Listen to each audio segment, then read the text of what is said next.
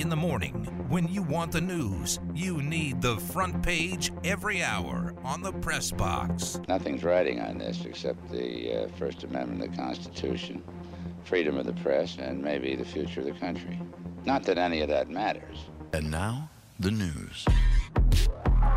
Forgot to mention, the Bulls beat the Nets last night, 108-99. Kyrie Irving had 4 points on 2 of 12 shooting.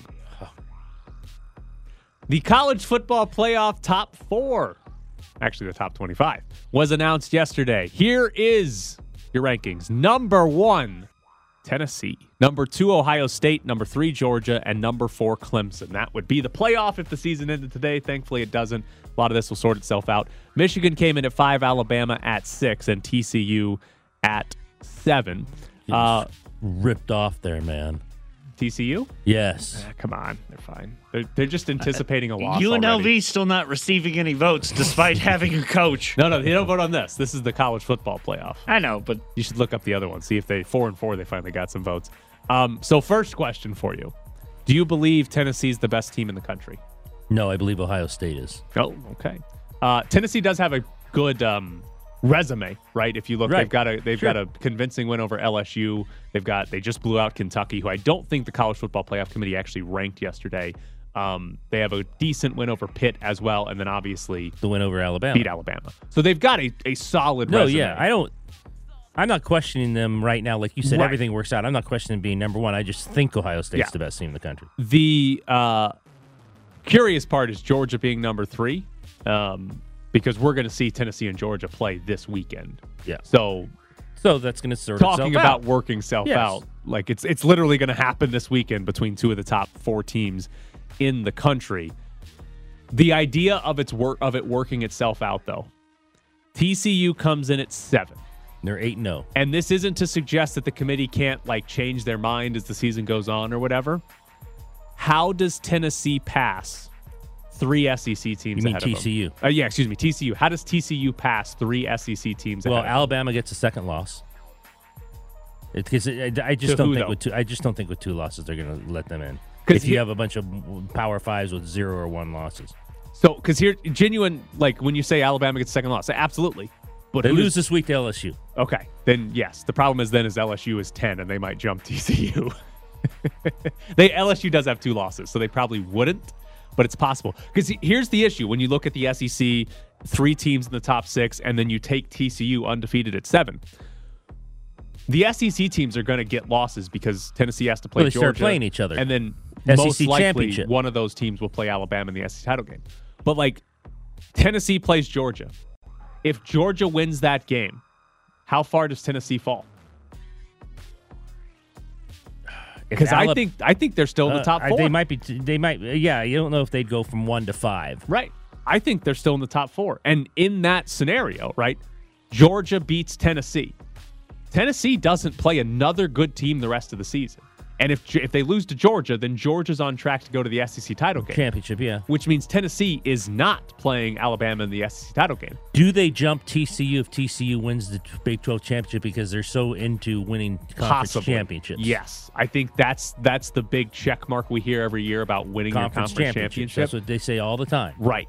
But to play this out, let's say Georgia beats Tennessee. Tennessee falls to 4, right? And Tennessee wins out convincingly, and they stay at 4 going into the championship weekend, which they would not play in. Georgia jumps up to number 1. They play Alabama in the SEC title And game. lose. Alabama wins the SEC title. And now you have 1 loss Alabama, 1 loss Georgia, 1 loss Tennessee, who all beat each other. And Ohio State.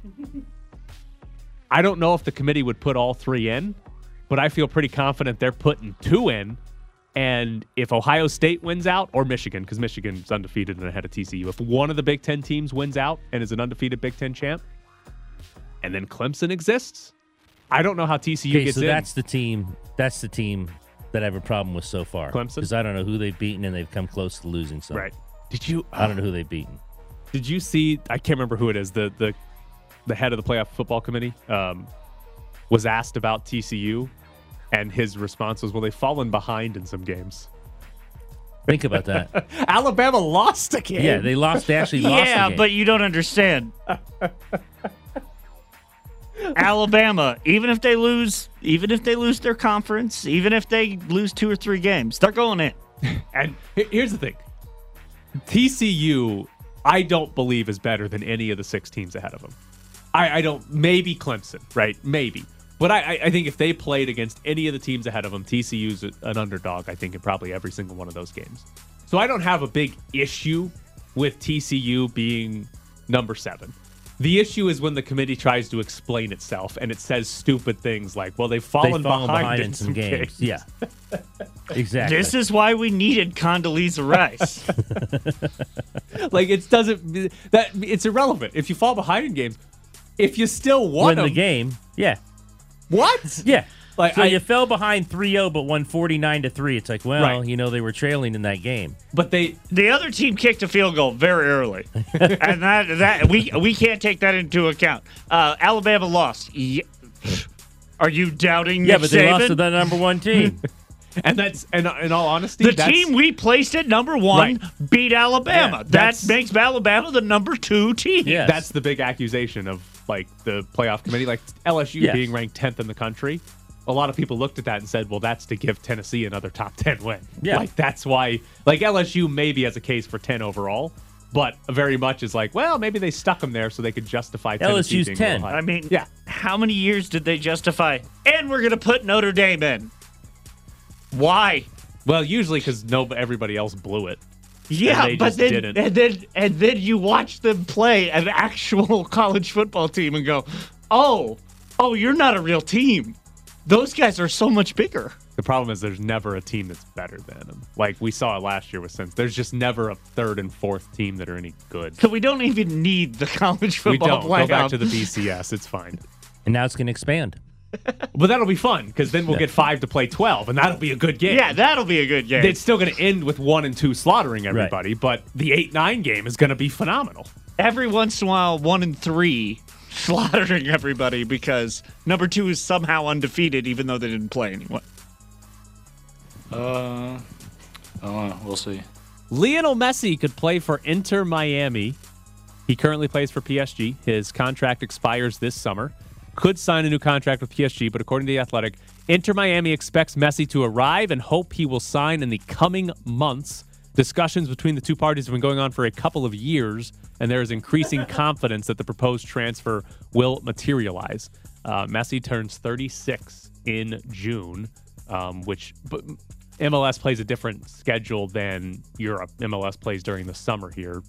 In Europe, they're playing right now. Very excited for Lionel Messi at 36. Wasn't this kind of inevitable when he got to a certain age? It's been reported a lot that he would come over here. The question has always been when. Because here's the thing, Lionel Messi's 35 right now and is still really good.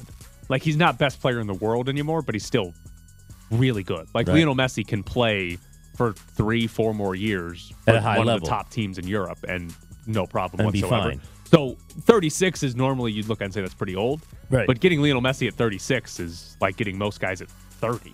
So I'm excited. I'm also very curious if it actually happens because this has been rumored for a while. This has been talked about for a while that Lionel Messi will play in Major League Soccer at some point. I'm curious to see if it actually does happen and he comes over in the summer or whenever it does happen and plays in Major League Soccer next year. Major League Soccer is okay. Wayne Rooney's Shrek-looking ass was like dominant in Major League Soccer. We are a retirement system for actual soccer players. Now Gareth Bale can't play. Did Beckham play Yeah. at the end? Does what Zlatan? Zlatan then went to Italy Yeah. and led was top 5 in goals in Italy. Dude was not retired. Gareth Bale though came over and is on LAFC and he can't get on the field. LAFC is about to win the MLS Cup. They play Philly on Saturday. He can't get on the field. He's by the way, he's Wales' best player when we play him in the World Cup. So good job LA from keeping him on the bench. Don't let that guy play. The bum. Hopefully never plays again. Don't get him tired. Yeah. No, you don't want guys to play. You want guys to play. That way they're not rusty. He's going to come in and hasn't kicked a soccer ball in 4 months. Valid question for sure. Another trade that happened in the NFL yesterday. The Steelers traded wide receiver Chase Claypool to the Bears, and they got a 2nd-round pick in return. Claypool this year is averaging 4 catches a game for 39 yards. And they got a second-round pick for him. But he was good on our fantasy teams like 2 years ago. Was he even that good? We had like a 6-week stretch of being good? Well, Juju fell off or was hurt. I can't remember. What do you think He's the Bears not worth are a doing? second-round pick. Yeah. Like, what do you think the Bears are doing to get him a second-round pick for a maybe good wide receiver? 4 catches for 39 yards. That's his average per game, which is, I mean, granted, it's more than Is it more than Devontae Adams? has, but it's still not worth a second-round Wait, pick. is it legitimately a bit more than... No, not on No, average. no, No, not- just last week. But the other interesting detail, Tom Silverstein reported this. The Packers also were trying to trade for Chase Claypool. The Packers offered a second-round pick to the Steelers. The Steelers took the Bears' offer because they think the Bears are going to right. be worse than the Packers and have a better draft pick. Okay. Both teams are 3-5 at the moment. Yeah, but you still think which one has a chance to rally? I a little? agree. I agree. Packers. But I do very much enjoy that the reason now the Packers and Bears are going to play, the Bears are going to have a player that both teams wanted, and it's because the Steelers think the Bears suck. Yeah. And the Bears just got rid of 2 of their best defensive players. Yep. And here's what I'm hoping for, though. The Packers suck and the Bears win 9 games. And the Steelers look back and say, oh, we could Should have have taken the Packers. We could deal. add an early second-round pick, and now we got a mid-second-round pick. That didn't work out very well for us. Kalon told me a couple days ago, you got to get rid of this echo. Can't talk. I'm drunk. Whatever. The Vikings traded for TJ Hawkinson, an in-division trade because they got him for the Lions.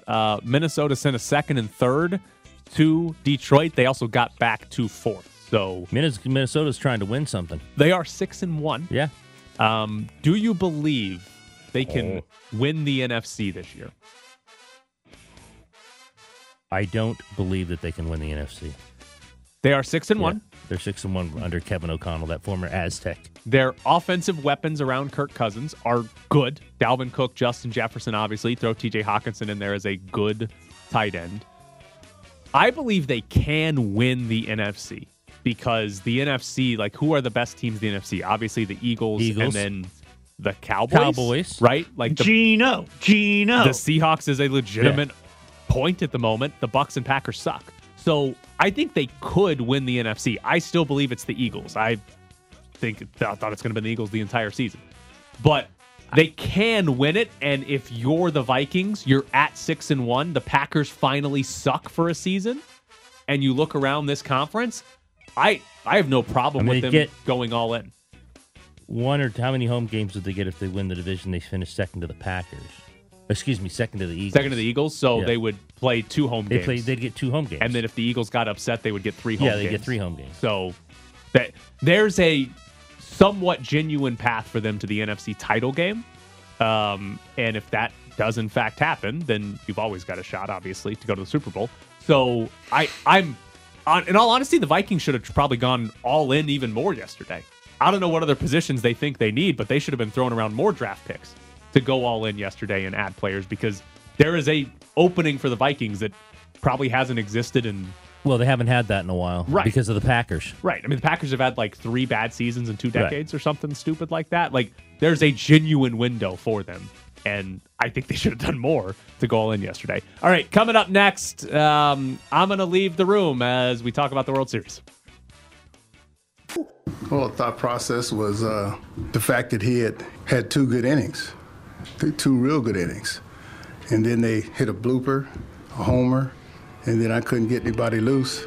I mean, it was my decision. We're back to the press box with Grady and Bischoff. He had 2 good innings. They certainly didn't hit home runs in the first inning. Couldn't get anyone loose. No one was going to get loose in the first inning. Was he tipping his pitches like they were talking about? All right. How was Lance McCullers giving up all these home runs? What do you guys want me to complain or yell about first? Dusty Baker. All right. I liked that there shouldn't have even been a game today. There should have been Game 5 or Game 4. Was supposed to be yesterday. All right. The Houston Astros were the easiest team in baseball to manage this year. I don't know if anybody tracks this stat, but I'd be willing to bet the Astros made the fewest middle of an inning pitching changes in all of baseball this year. Their starters pitched deeper than anybody in baseball, and their bullpen was excellent. Very rarely did Dusty Baker have to make an in-inning pitching change. The pitchers always got through the inning, and he'd make the change after the inning. Dusty Baker is asleep at the wheel in the postseason. He left Justin Verlander. He needs a nap. He left Justin Verlander in game 1 to give up runs in back-to-back innings without having a reliever up in the bullpen ready to go in case he got in trouble. You just heard him talk about last night that he was asked about letting Lance McCullers face the lineup for the third time. And that was when the game was 4-0. They were going into the 5th. And the Phillies then hit 2 more home runs to make it 7-0. And Dusty Baker said in there, we didn't have anybody up. He did say that's on me. He did take some accountability for it. But a pitcher who had given up 4 runs on 3 home runs, and Dusty Baker didn't think to have somebody up in the bullpen when they were going through the order a third time, is indefensible. That's inexcusable. The Phillies pulled their starter who was throwing a shutout when the order came up a third time. That is standard baseball that you... if your pitcher's rolling, sure, you can let him face the order a third time. But a lot of times, pitchers that aren't rolling get pulled, but when the third order comes up a third time, because usually you get hit hard. And when your pitcher sucks, he never gets to face the order a third time unless Dusty Baker's the manager. Dusty's asleep. Given the way the team performed in the regular season, I understand why, but you have to be willing to change. And the other thing that infuriates me is that Dusty Baker mentioned trying to save the bullpen yesterday. It's the damn World Series, Dusty. Yeah, it's not a month of games. There are 4 more games. Left. Every single person in that bullpen can pitch every single game the rest of the year if you need them to. You do not save the bullpen in a World Series game. Madison Bumgarner in 2013? 2014, literally pitched like, I'll close. You want me to pitch the next day? That's fine. All right. On Lance McCullers. Before you go on to that, do you think the pitching coach has any power over Dusty and that he might have said, hey, what do you think about this? Yes. He's facing a third time. He's given up 3 home runs. I don't know if he has power, but yes. Dusty, the way Dusty Baker has talked about it throughout the entire time he's been with the Astros, he leans heavily on the pitching coaches. And they actually have 2 pitching coaches. He leans heavily on them to help make decisions. So I absolutely believe that if the pitching coach had said, hey, let's get somebody up, order's coming through a third time, let's at least have somebody ready. Like, if you want to leave him out there, okay. Because he did have 2 9-pitch innings before that. Like the third and the fourth, he was awesome. So I understand Dusty thought of, okay, let's throw him out there again. But to have nobody ready to go, it's inexcusable. Lance McCullers became the first pitcher yesterday to give up 5 home runs in a World Series game, largely because most managers don't leave their pitcher in to give up 4 home runs in a World Series game, let alone 5. But also, the Phillies are not built to small ball. Here's the stat that's one of the most incredible stats I think I've seen. This is from David Murphy. Since Lance McCullers broke into the major leagues, no pitcher in baseball has allowed fewer home runs than his 57 in 718 innings. That works out to 0.7 home runs per 9 innings. Lance McCullers does not give up a home run per 9 innings. Yesterday, he gave up 5 in 4 1/3, which works out to 10.4 home runs per 9 innings. The Phillies set a record for most home runs off of a single pitcher against a pitcher that literally does not give up home runs. And so the whole question about was he tipping his pitches, Lance McCullers was asked about it afterwards. He said, absolutely not. I don't believe him. I think he was trying to take, somebody asked him about rust, and because he hasn't pitched in 8 days, and he's like, nope, not a factor. They just beat me. I think he was just trying to be the Derek Carr, take responsibility no matter what. This was my fault. I think he was 100% tipping his pitches yesterday. I think there was a video of his leg lift and how it was different on fastballs and breaking balls. I don't know how accurate that is. Obviously, Bryce Harper whispering to Alec Boehm after Bryce Harper hit his home run. I think he had to have been tipping his pitches. And in all honesty, if he was not tipping his pitches, then it's even worse. He should not pitch in this series again. He would start Game 7 if it goes 7. He should not pitch in this series again if he was not tipping his pitches. But I think he had to have been. Like, I just don't think there's another genuine explanation for a pitcher that does not give up home runs, giving up 5 and 4 and a third. It just doesn't. It doesn't make a lot of sense. Yeah, and like a lot of people have said that he missed on his pitches. Even his catcher Martin Maldonado was like, yeah, he missed his location, which is true, right? Especially the one to Bryce Harper was right down the middle of the plate. But pitchers miss their location all the time and don't give up 5 home runs. Sure. Guys miss their location and still get outs. Yeah. Right? Like, because it's hard to hit a baseball. Yeah, if they have enough speed and movement on it, even if they miss the location, you're not always giving up home runs. And McCullers, his spin rate and the break on his pitches was normal for what it was during the regular season. So it's not like it was a hanger to Bryce Harper. Absolutely. That one was just a hanger down the middle of the plate. But it's not like he had bad stuff last night. His stuff was pretty normal for what it is. But basically every time he left something over the plate all, the Phillies put it in the seats. And the other key is that he has 5 different pitches, and the Phillies hit 4 of them 4 different pitches over the fence. They hit the curveball, the slider, the cutter, and the sinker over the fence last night. And that's ridiculous to think. It wasn't like, he just hung a curveball 4 times and they crushed it. They hit every type of pitch he throws over the fence. So I think he had to have been tipping pitches. And if he wasn't, my God, what a nightmare of a performance. And here's the other thing that I'm upset about. Assuming he was tipping pitches, the Astros not figuring that out is inexcusable. Completely inexcusable for them to not figure that out in game. Right? When Harper hits a 2-run home run and then you see him talk to Alec Boehm, and then the very next inning, Alec Boehm takes the first pitch over the fence, there needs to be a mound. Like, you've got to figure something out at that point. Because the Astros catcher this year hit like 160. And he got a lot of credit for being great defensively. Got a lot of credit for understanding the game.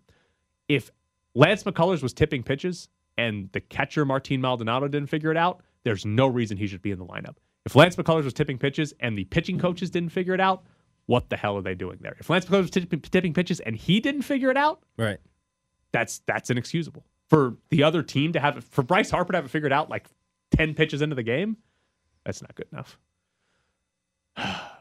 All right, I'm done. You guys got like 2 minutes, whatever you want to yell about. The Vegas guys are doing pretty good.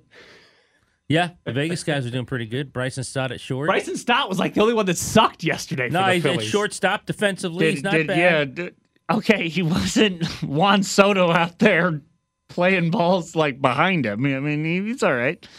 Did any of your guys win a Gold Glove yesterday? You had 2. You had 2 of them, right? Jeremy Pena was the first rookie to win a shortstop Gold Glove, and Kyle Tucker won it in right field. All right. Did any of the Dodgers? I have no idea. Did any of the Hey, did my team do okay? Yeah, it's all Tyler, about my team. Tyler, did tell me about my team. It's all about my team. Did the Cubs do all right? Nationally, JT Realmuto, Christian Walker. You're going to read them all off? Okay. Yes. Brendan Rodgers, Dansby Swanson. And this is a segment we call Reading the Internet with Ed Graney. Ian Happ, Trent Grisham, Mookie Betts. Got one. Snuck one in there with Snuck Mookie one in Betts. there in right field. Snuck one in there in right field. All right, so you're okay down 2-1. At least he didn't say, wait, did Mookie play for us? Am I okay? I am okay. I would say I still have confidence they can win the series. Who goes tonight? 2-1. Christian Javier, who throws the best fastball in baseball. Okay. If they hit the best fastball in baseball over the fence 5 times, the series is over, and all of the Astros pitchers are tipping. Kate Upton was there last night. She looked a little too happy for her team. She did. They're down 7-0. She's smiling and pointing at the camera, and it's and like, okay, come on now. Your husband's team's getting it. You know what? She's probably just like, at least Justin's not pitching. True. I mean, he's tomorrow. I go back to, this relationship no longer exists, but I go back to Giselle during the Super Bowl when the Patriots were losing, going, my husband cannot throw and catch the ball. She's probably just like, Justin didn't play bad. Coming up next, Jason Fitz joins the show. The man does not like pie or syrup on his pancakes. No clue why we're talking to him, but it is time for our weekly visit with ESPN's Jason Fitz. Good morning, Jason. Hey, buddy. Good morning. How's everybody doing today? We're good. We're also not arguing with our number one listener, Fernando, on Twitter like you are. Oh, no. See, I've gone to your mom joke.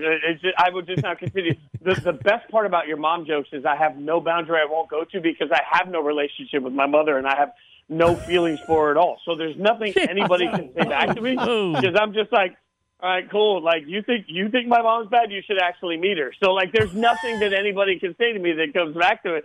And I have no problem arguing like a 12-year-old. So, I like to think I was more creative than they were so far. All right. A lot just happened there. I don't know if I should explore or move on from your relationship with your mom. I don't know. Whose dog was that? I assume that was your dog. It's a good dog. We like dogs barking in the background. It's the best part of the show. Yeah. A lot 100%. happened there. Yeah, it's a good point. So I'm actually just going to transition to, do you remember how many wins in a row you said the Raiders were going to get after the bye? Yeah, you know what? A little stumble there. That little wrong about that one. And the craziest thing is I was talking to my buddy Eddie Pascal that morning because I was doing some Raiders stuff that night, and he said, "Man, I got a bad feeling about this." And I said, "Son of a biscuit," because the last time he said I have a bad feeling about this, and I said, "No, I feel pretty good about it," was the Kansas City blowout last year. So I was like, "We're doomed." And by the third quarter, I was doom scrolling the internet because the game wasn't worth watching. It was the annual the Raiders didn't seem to show up game, and unfortunately, when you played the way they played in the first 5-6 weeks, you don't have that runway left anymore. The inexcusable part is that they lost. I mean, that's going to happen in today's NFL. The inexcusable part is that Derek Carr looked wildly confused from the outset. It didn't look like there was any energy from the team. There was no give a damn. Like, everything you need from a team with their back up against the wall, they didn't play with. So I was absolutely wrong because I did not see the flat game coming against the Texans of all people. Yeah, or not the Texans, the Saints. And I want to ask about that no energy, whatever, because last year, say what you want, for Bisaccia, they played for him, they played for each other, and there was some kind of emotion and spirit and energy each week, and I saw none of that Sunday. Yeah, well, there were 3 different moments that stood out to me. One was Derek Carr sitting on the sideline with no one talking to him, just staring off into space, and that came after yet another quick drive when what I kept thinking about is we're used to seeing Derek Carr run up to the line of scrimmage and bark things. I don't even know what he's talking about half the time or if it's real, but we know he's barking out orders. And in this game, he was just walking up, taking the snap, and then patting the ball 2 or 3 times. He looked confused at that point. So that was problematic to me. Late in the fourth, Devontae Adams was sitting there same way, just sort of zombie look on his face. I thought that was problematic. And there was a play late in the game, too, where Carr got hit, and the offensive line was busy jogging back to the sideline, and at first didn't even realize their quarterback was on the ground. You actually saw, I think it was Colton Miller, that took a couple steps away, then turned around and was like, oh, gosh, we forgot to help our quarterback up. That's a level of, like, what are we doing that we never saw with Bisaccia? And I think you make a very valid point. Like, whatever is happening in that locker room, this isn't just about coaches or just about players. It's about both. Accountability for energy. The one thing you can control in a football game is the passion and fire you bring to it. And Myles Garrett did that on Monday night, and it wrecked a football game, right? You can control the energy and passion you bring. And the only person that brought energy and passion to that game was Max Crosby. Everybody else looked a step slow from the outset. Stidham? Yeah, Jarrett Stidham was great. What are you talking about? He let him down the field once. I mean, I can't believe I actually found myself in the third quarter thinking, maybe you just put Stidham, and you guys know I'm never the anti-Carr guy. Like, I found myself saying, maybe you just put Stidham in. And, there's 2 quick things that you guys, don't want to get in the weeds, but there's 2 things that I would tell you that I cannot stop thinking about from Raider Fandom on Twitter. Number 1 is Josh McDaniels isn't getting fired. No matter what anybody thinks, I don't. If the Raiders lost every game for the rest of the year, I think Josh McDaniels is back because, frankly, they'd have to pay him $50 or $60 million at least to go away because coaching contracts are guaranteed. And then Mark Davis, the same person that hired Josh McDaniels, would then be trusted to hire a better hire than Josh McDaniels. So that's the definition of insanity. You piece all that together, I don't think there's any chance that, Mark Davis is going to be looking for a new coach. But the other side of it is I went back and did the numbers on every quarterback drafted in the last 10 years. And if you take out one draft, 2020 was a very good draft.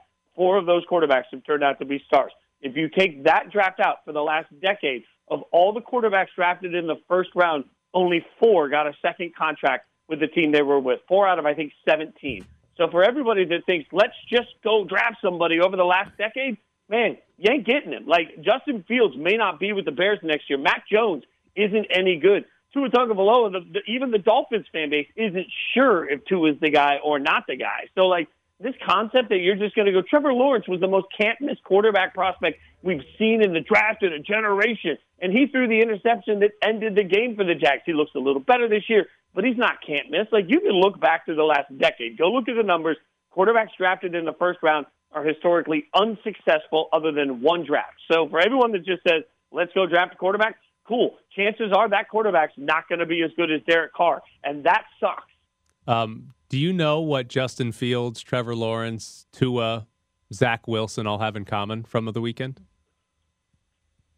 They all won. They got past midfield. They didn't even have to win. They just got past midfield. Okay, Yeah. they got past midfield. Yeah. They got past midfield. I actually think Bryce Young could have gotten past midfield on Sunday against the Saints. But here's the crazy part. If the Jets on Tuesday, if the Raiders had offered a straight trade for the Jets, Zach Wilson for Derek Carr, would the Jets have taken it? I don't know. He didn't get past midfield. They got to pay him a lot of money. Would the Bears have taken it? They got to pay a lot of money. money. You can go up and down the list. Like, you got to pay him a decent amount of money for a quarterback. But the fact is, every one of those quarterbacks, like, would New England love to have Derek Carr as their starting quarterback next year? Yeah. They got Bailey Zappi. What are you talking about? They got Bailey Zappi. Oh, man, in Zappi we trust. Raiders fans going to be super excited about a straight-up trade, Derek Carr for Bailey Zappi. I mean, this is not a lot of good quarterbacks. Like, and everybody thought that they were going to fix it this year. Like, how's Denver feel about that guaranteed money to Russell Wilson? The Colts are going to get themselves fired for all of the bad quarterback decisions they've made. Like, we go up and down the list on bad quarterbacks in the NFL. Okay, but you have to admit, Mariota, Amari Cooper, Kenyon Drake, and Alex Ingold, they all looked really good. Ingold scored. Yeah. I mean, look, I thought the Ingold thing was alarming. Amari Cooper, yes. Amari Cooper looks great. But I asked Jack Del Rio at ESPN on campus one day. I said, Jack, what went wrong with Amari Cooper?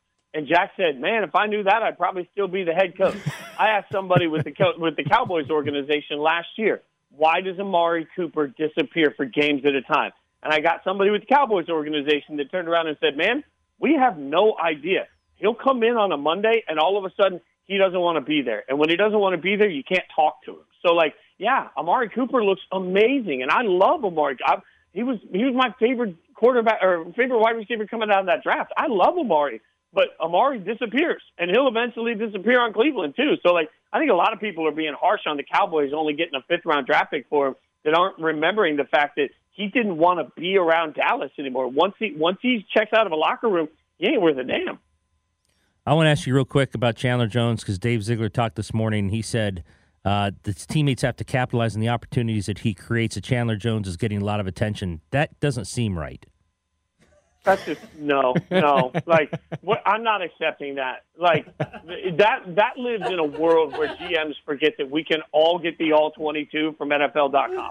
Like, it's just, come on, man. Like, the biggest difference in life from when I was a kid to now is when I was a kid, I went to the corner store. When I moved out of Vegas as a kid, I went to the corner store every Friday, and I bought USA Today, and I went on Monday, and I bought USA Today because those are the only two ways I could read about the Raiders. And the only highlights I got were what NFL Primetime or the George Michael Sports Machine gave me. That was my life. I used to call an 800 number on Sunday nights to try and figure out what the Raiders games what had happened. We used to sit in front of the TV and wait for the 10-minute ticker on NBC to tell us the score.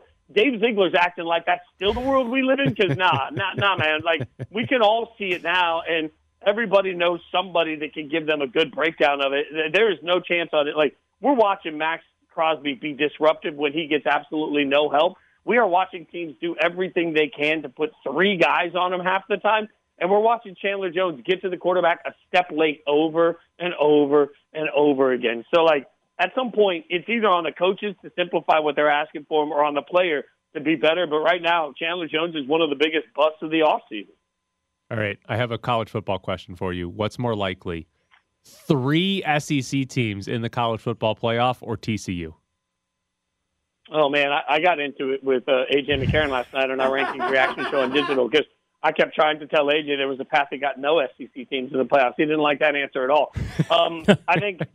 I think 3 SEC teams is not only more likely, but I think it's a real reality. Like, there's a very real scenario where Georgia beats Tennessee, and all of a sudden, if it's an epic once-in-a-lifetime game, now you're going to have to make a decision about a Tennessee that's not going to the SEC championship game but started this whole playoff rankings process as number one. The problem with TCU is they don't play anybody the rest of the year. Like, the biggest portion of TCU's resume has already been created, and that portion of the resume wasn't good enough. So they just need too much help. Like, Michigan and Ohio State, one of them will take care of the other. In theory, what would be great for the College Football Playoff Committee, and this is what's unfortunate, the playoff gods always seem to take care of it so the committee doesn't have to answer for it. Like, in theory, somebody's going to trip up in the SEC and make this easy so they only have to put 2 in, but Clemson's going to win out. They're a lock if they win out, like it or not, even though I think TCU is a better football team. So I think it's hard for TCU, and I think, frankly, the Pac-12 got bit in the butt, too, because Oregon, while they have enough left in front of them, given the fact that UCLA and USC had a pretty decent rating, the problem is, the head-to-head's always going to be used as a reason why, even if Georgia takes the loss, you can't put Oregon in front of them. So that's going to be wild. They got blown out by Georgia, and I don't think anyone's going to forgive it. All right, he's Jason Fitz from ESPN. Jason, as always, we appreciate Thanks, it. Fred. So there's Jason what? I appreciate all of your moms. Yeah. Yeah. All right, but not your own. Thanks, Jason. Thanks, guys. He started very dark. I don't have a relationship with my mom. And didn't know where to go with that. I don't know if Jason wants to get right to the radio. That's almost like it's like throwing a dead fish. Like, hey, I just got a vasectomy. What's going on with you? You guys apparently made a whole show out of that. Well, you were the one who brought it up on the show, and we were like, hey, Tyler's sharing something personal. We should share it with everyone. Yeah, that was fine. All right, we got tickets to give away. It's 8:46. We're supposed to go to break 3 minutes ago. We're not asking more questions to Fitz. We got 2 tickets to give away to go see The Who. The Who Hits Back Tour is at Dolby Live Park MGM. We got 2 tickets for Saturday, November 5th. That's this Saturday. We'll take caller number 7 at 702-364-1100. That's caller 7 at 702-364-1100 to go see The Who. You don't want to go through your whole pitching staff because 4-0, this ballpark is really nothing the way the ball flies here. And so, what can I say? The line score looks bad, but, they were just hitting us. Live from the Findlay Toyota ESPN Las Vegas studios, this is The Press Box with Grady and Bischoff. They should fire the manager in the middle of the World Series. Right now? Yeah. Would he know he was fired? That's a good point. During the clip of Dusty Baker, Tyler brained himself on his own microphone, wincing from hearing him go, well, 4-0, you can come back from that. Yeah, the way the ball flies out of this ballpark. What about 7-0? They could fire him and he'd still show up in his uniform. That's fine. Let him be in the crowd with Mattress Mac. I don't dislike Dusty Baker. Just let somebody else make decisions. Now, some breaking news this morning. Dan Snyder might be selling the Washington Commanders. Forbes reported that he has hired Bank of America to help sell the Washington he's gonna get some overdraft Commanders. So let me ask you this. Do you think Dan Snyder, this is a forced to sell situation? Yeah, because I don't think he ever would have done it by himself. So what do you think is forcing him to sell? We had Dan Irsay, the owner of the Colts, 2 weeks ago, say they need to get him out of the league. Right. Is this other owners? Could it be other owners agreeing with Irsay finally? Well, I'm not even saying they didn't agree with him beforehand. So the owners could basically vote to remove him. 25, I think. 24 of the 31 other owners because he wouldn't vote for himself. Well, you're right. He might. So I'm out. They need 24 votes to basically kick him out of the league. He would still be allowed to sell the team, right? If they voted, yeah, he's still going to make the money, right? He'd be allowed to sell. So I wonder if there's 20 owners basically told him yeah, if this ever comes to a vote, we're voting to kick you out. And this is Dan Snyder saying, well, that looks bad, so I'd rather sell them ahead of time. But even then, Dan Snyder's been so defiant about this. I don't know if he's that's not it. even he's not even in charge of the team. How does he get to sell them? Has there ever been a point where he hasn't been defiant about keeping them? No. So I almost wonder, is there something else that's forcing him to sell here? Like, Well, is there he knows everything about everyone else. Maybe they know more stuff about him. Where's his blackmail too? By the way, Yeah. Where's all that? All this story about Dan Snyder's got dirt on Goodell, NFL executives, and other owners. Hey, I told you I don't believe he has it. Where is it? Where's all the dirt that was supposed to come out about Goodell through John Gruden? We're still waiting on the dirt to come out. They got to go to court. They're hoping to go to court and have emails released. But where's Dan Snyder's supposed to have all this dirt? Supposed to have all this dirt on people, and we haven't heard one thing about it. Because I tell you, I don't think he has it. I mean, I don't think he's smart enough to hire a private investigator to get dirt on Jerry Jones, or Bob Kraft. Yeah, or any of these guys. Hell, all those guys' dirt are just public. So. Some of the dirt that came out. Some of the dirt that came out was Adam Schefter had a ghostwriter. Yeah, literally, half the time dirt comes out of the NFL. It's like, and this was going on in Washington. The Commanders have not confirmed that he is selling the team. They're basically putting it as this is a possibility. Everything's on the table.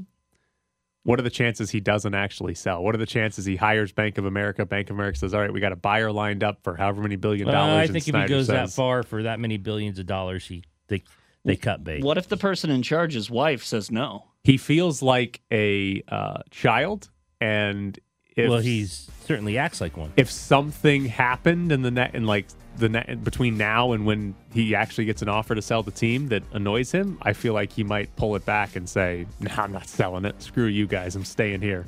Like if Jim Irsay came out and said it's a great day, Dan Snyder's selling the team. Snyder might be like, "No, I'm not." There's an agreement in place. Snyder would be like, "Nope, I'm not selling it. I'm still here." The Wolf of Wall Street. I am staying. I'm staying. I'm not going anywhere. Is this the best day in Washington Commanders fan history since whenever they won a Super Bowl? If you look on Twitter, it is. They were excited because they are very excited that this day has finally come. That they were excited for the XFL. They were calling it, "We finally have football in Washington, D.C." This feels like a genuine start that could be good for a franchise that's been so bad for so long that it's basically the same as winning a Super Bowl.